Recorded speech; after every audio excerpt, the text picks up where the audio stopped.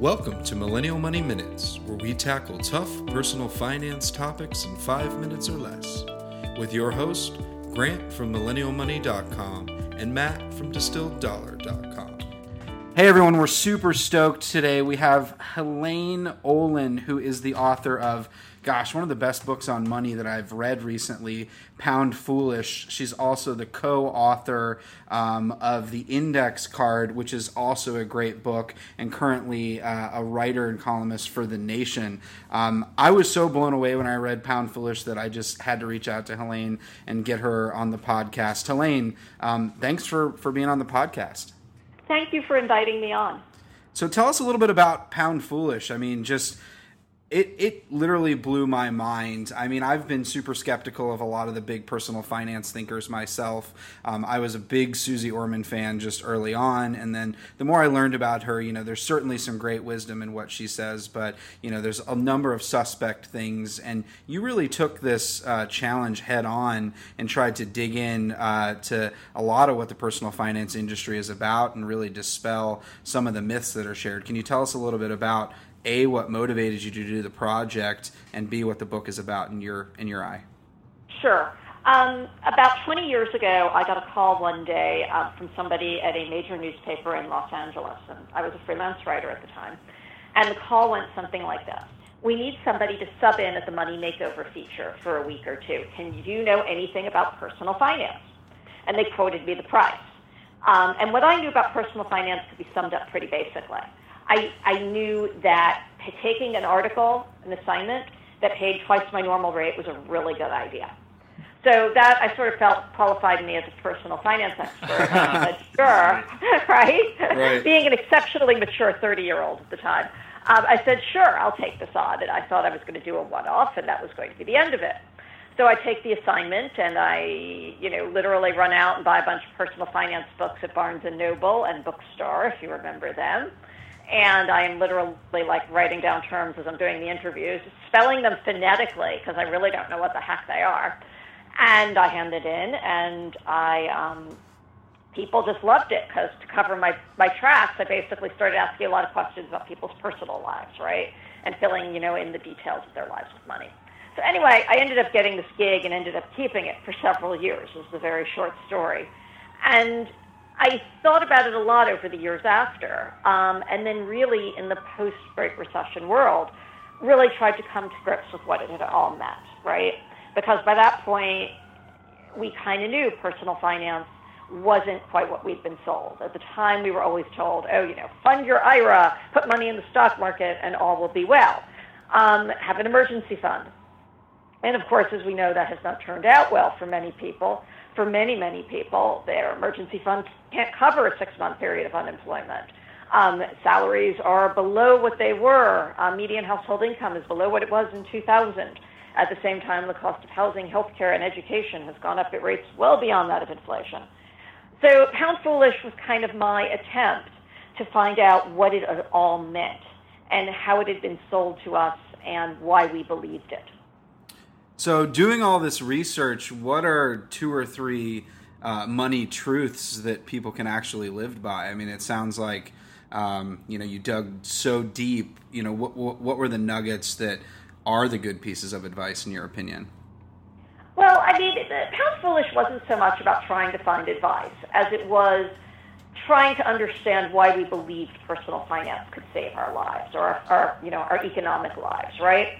Because the way personal finance kind of came in is the substitute. You won't have, your salary isn't going to keep up with inflation, but that's okay because you can invest your way to success, right?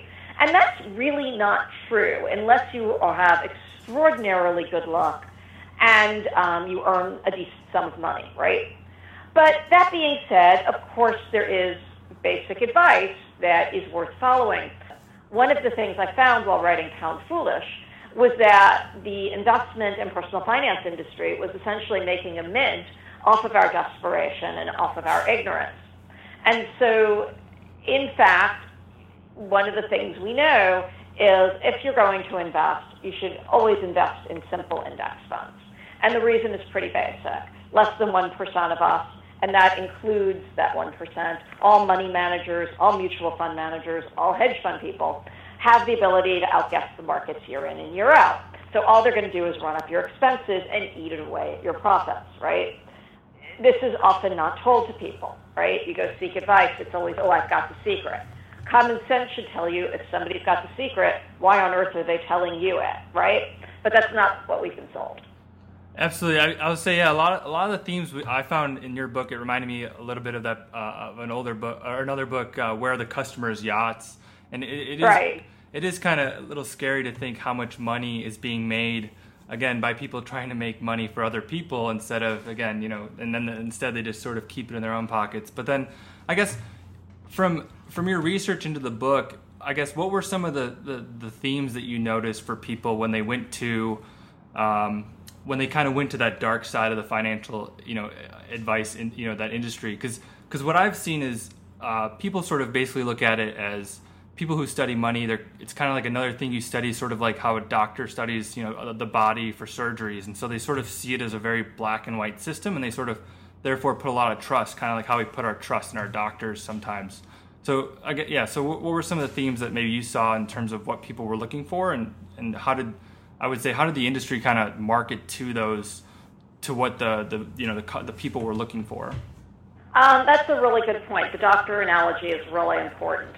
When most people seek financial advice, they seem to be under the impression that they're going to somebody who has the essential equivalent of a Hippocratic oath to them, right? And they're going to always act in their best interests, and they're going to take care of them. And in fact, this is simply untrue. Maybe 20% of financial advisors have that sort of duty. It's called the fiduciary standard, and it depends on how they were credentialed. But most of them do not, and with the not-so-surprising result, they don't act as though they do. And they will often give advice that is not in people's best interest, but is most certainly in the best interest of their own wallet, I mean the financial advisor's wallet. And the reason they can do this is because many of them work to something called the suitability standard, which means you can sort of just, as long as the advice is sort of good enough, it's kind of okay. It's sort of like, I wear a size 4 dress, but I could get into a size 8 and just have it hemmed and kind of let it hang off of me, but it wouldn't look cute, right? Suitable. Whereas a size 12 would look ridiculous, right? And that's sort of the same thing. And of course, they're making a mint, and it's costing people their a huge chunk of their savings. The estimates are it might be costing people, billions, about $18 billion a year annually. It's crazy, 17, 18, I can't remember the exact number. And the Obama administration has tried to crack down on it, and now it's all sort of on hold in the Trump administration, and it's not clear what's going to happen next. Other things I found, women get much worse advice than men, which was kind of fascinating.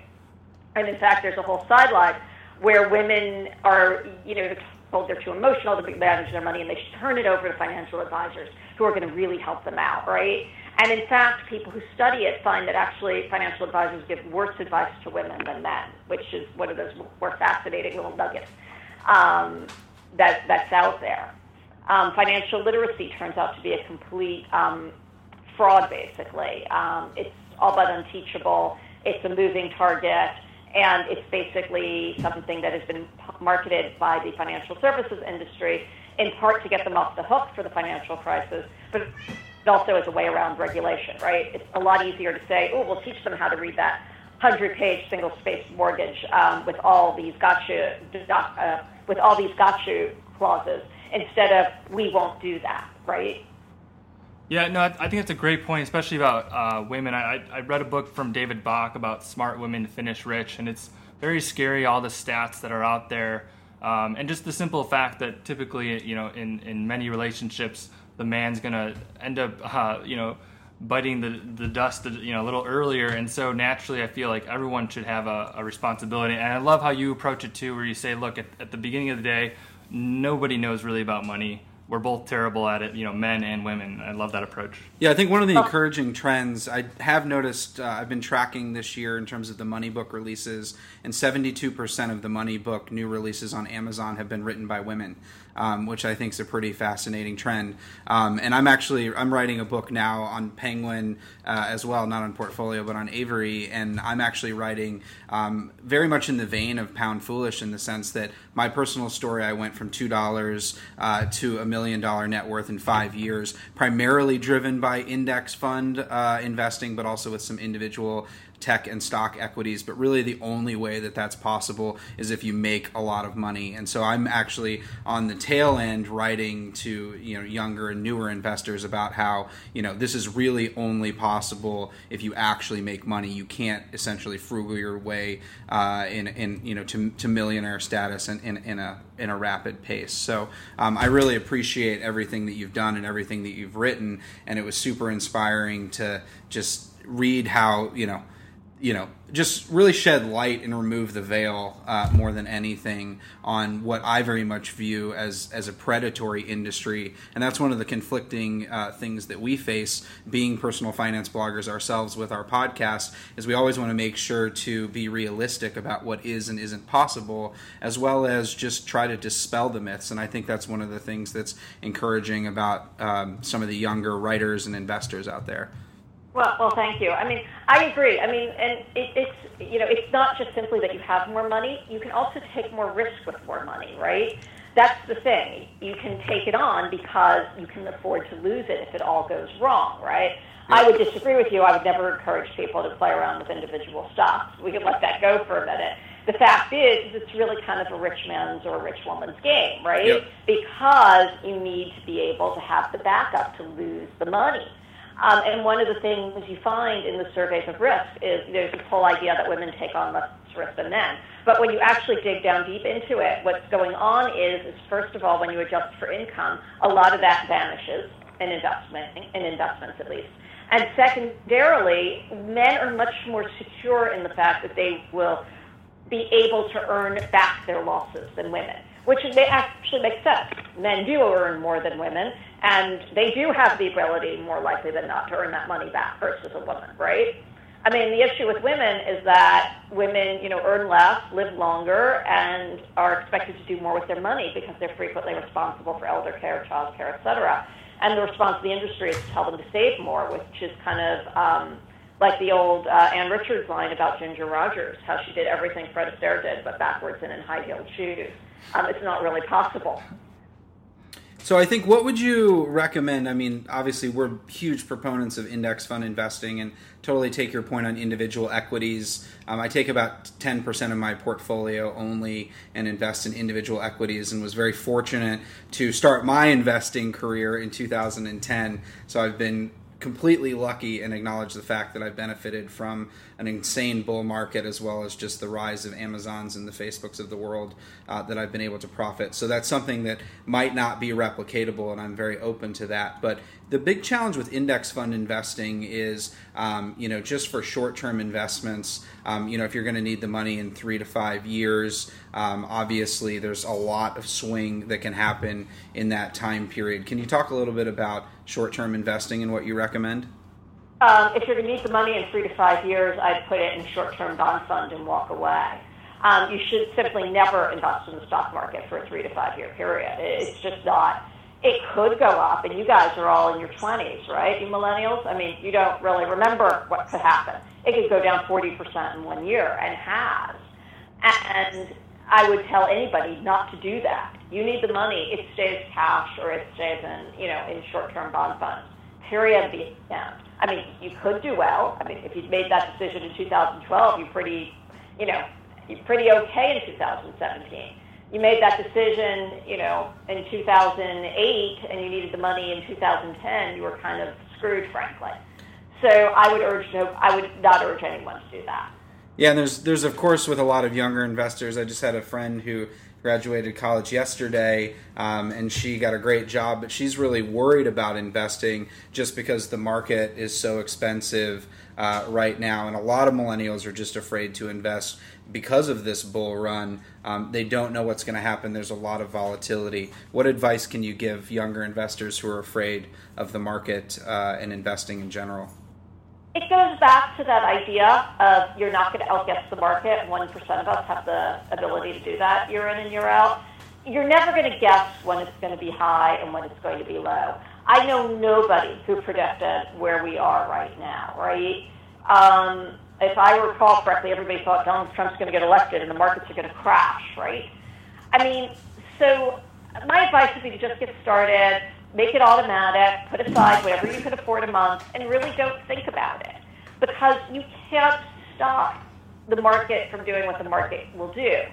The other thing I will say is of course it's no guarantee. I think there's this idea out there right now, and it's come back now, that the markets have been up for so long. You know, the idea that, markets are, stock markets are about 8% average annual returns, and don't worry about it. We don't know that will continue. That's right? a great point. There are people who Absolutely. say it will, there are people who say it won't. The fact is you're reading tea leaves, right?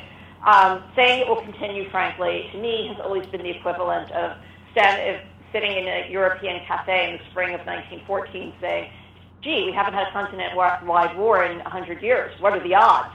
In fact, they were quite good, right? On the other hand, it's not like you're going to outguess it anyway, right? What we know right now is the market does this. Your chances of doing better than that are not great. In fact, your chances of doing worse than that are much greater. Your chosen investment can go down 10%, and another investment can go down 30%. There's no predicting it. This seems to be the method that works for most people. Yeah, and I'd love to ask this question. I've been thinking about it. So one of the most essential elements, obviously, of just finance and personal finance in general is the savings rate.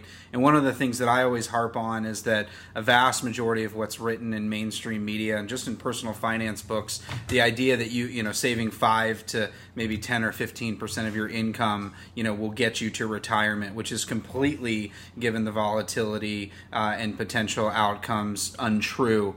What's the ideal savings rate in your recommendation, and do you agree that 15% is not enough? This is a very good question. In the index card, Harold Pollack and I told people to strive for 10 to 20%. Very basic reason. The odds of people doing more than that are infinitesimal. Okay? Our savings rate is just under 6% right now. This is among the highest it's been since 1980, okay? When it was 10%. Americans traditionally are not a high savings rate country. So to tell people an impossible goal doesn't seem to encourage anybody to do anything. It simply gets them to throw up their hands in despair. And in fact, I would make a strenuous argument, and have and will right here, that rather than hounding people about saving for retirement, you'd be better off taking your time and hounding politicians into raising the rate of Social Security so that people get more money, so that they're not reliant on chance and they're not reliant on the fact that of putting aside money that they probably don't have to put aside for retirement. That's a great. I find it very hard to believe that many people have that much money to put aside. That being said, the answer is somewhere between 10 and 20%. People run numbers all sorts of different ways. Everybody comes up with different numbers. They tend to come up with higher numbers in like 2010 when the market is lower. That was when you saw a lot of the maybe you need 20%. When the market's going well and real estate is up, you'll see, 10%, maybe even a little bit less. So it's kind of a moving target of a number. Yeah, it's a great point on the savings rate. And like you said, 401ks, these sort of retirement accounts, they were set up for a purpose, and a lot of these just really haven't, lived up to the hope and the hype that they were promised when they were initiated. I'm going to interrupt right there. I mean, there was the hope and hype, and what they're being used for now are two completely different things. 401ks were never meant to be a solution to retirement savings. They were basically started as a tax dodge for corporate executives, and then they kind of got expanded to other people, thanks to a ruling by the Reagan administration very early in Ronald Reagan's time in office. But even when that ruling was made, they were meant to be a supplement to pensions and a supplement to Social Security. Nobody, and I mean nobody, thought that they were going to end up being the primary way people were expected to finance retirement. There's a reason they don't work. They weren't meant to cover retirement savings. It's absurd. It's sort of like buying, a luxury dress and expecting to be able to, go work in the garden in it. It's absurd. Yeah, that's a great extra point there. Designed initially not to be, a full coverage of retirement. So for the people listening right now, I think if anyone had a personal advisor, I think they're getting a little scared right now. Maybe starting to wonder, should I ask them if they're a fiduciary, or what would Yes. So what would is that the next step you would recommend, or do you recommend people try to do as much do it yourself, try to do as much in-house as possible to eliminate or reduce fees as much as possible, or what's sort of been your recommendation in terms of what people should do instead of running away entirely from their money management? I mean, the thing I have found is it's pretty easy to do it yourself, but a lot of people aren't going to do it. So by definition, you're probably better off with a manager if you're not going to do it on your own, right? That's sort of about certain amount of common sense, and I hope you just didn't hear my dog. Hold on 1 second. Hold on. No worries. Katie, I'm on a podcast. I think he heard you. We have like cats swatting my at us. husband's out We there, have cats Kelly. swatting at us over here. Many people, frankly, are not going to do it by themselves, right? They're always going to put it off for another day. So by definition, they're probably better off with an advisor. But it has to be an advisor whose duty is to them, not somebody whose duty is to lining their own pockets. That's just a certain amount of common sense here.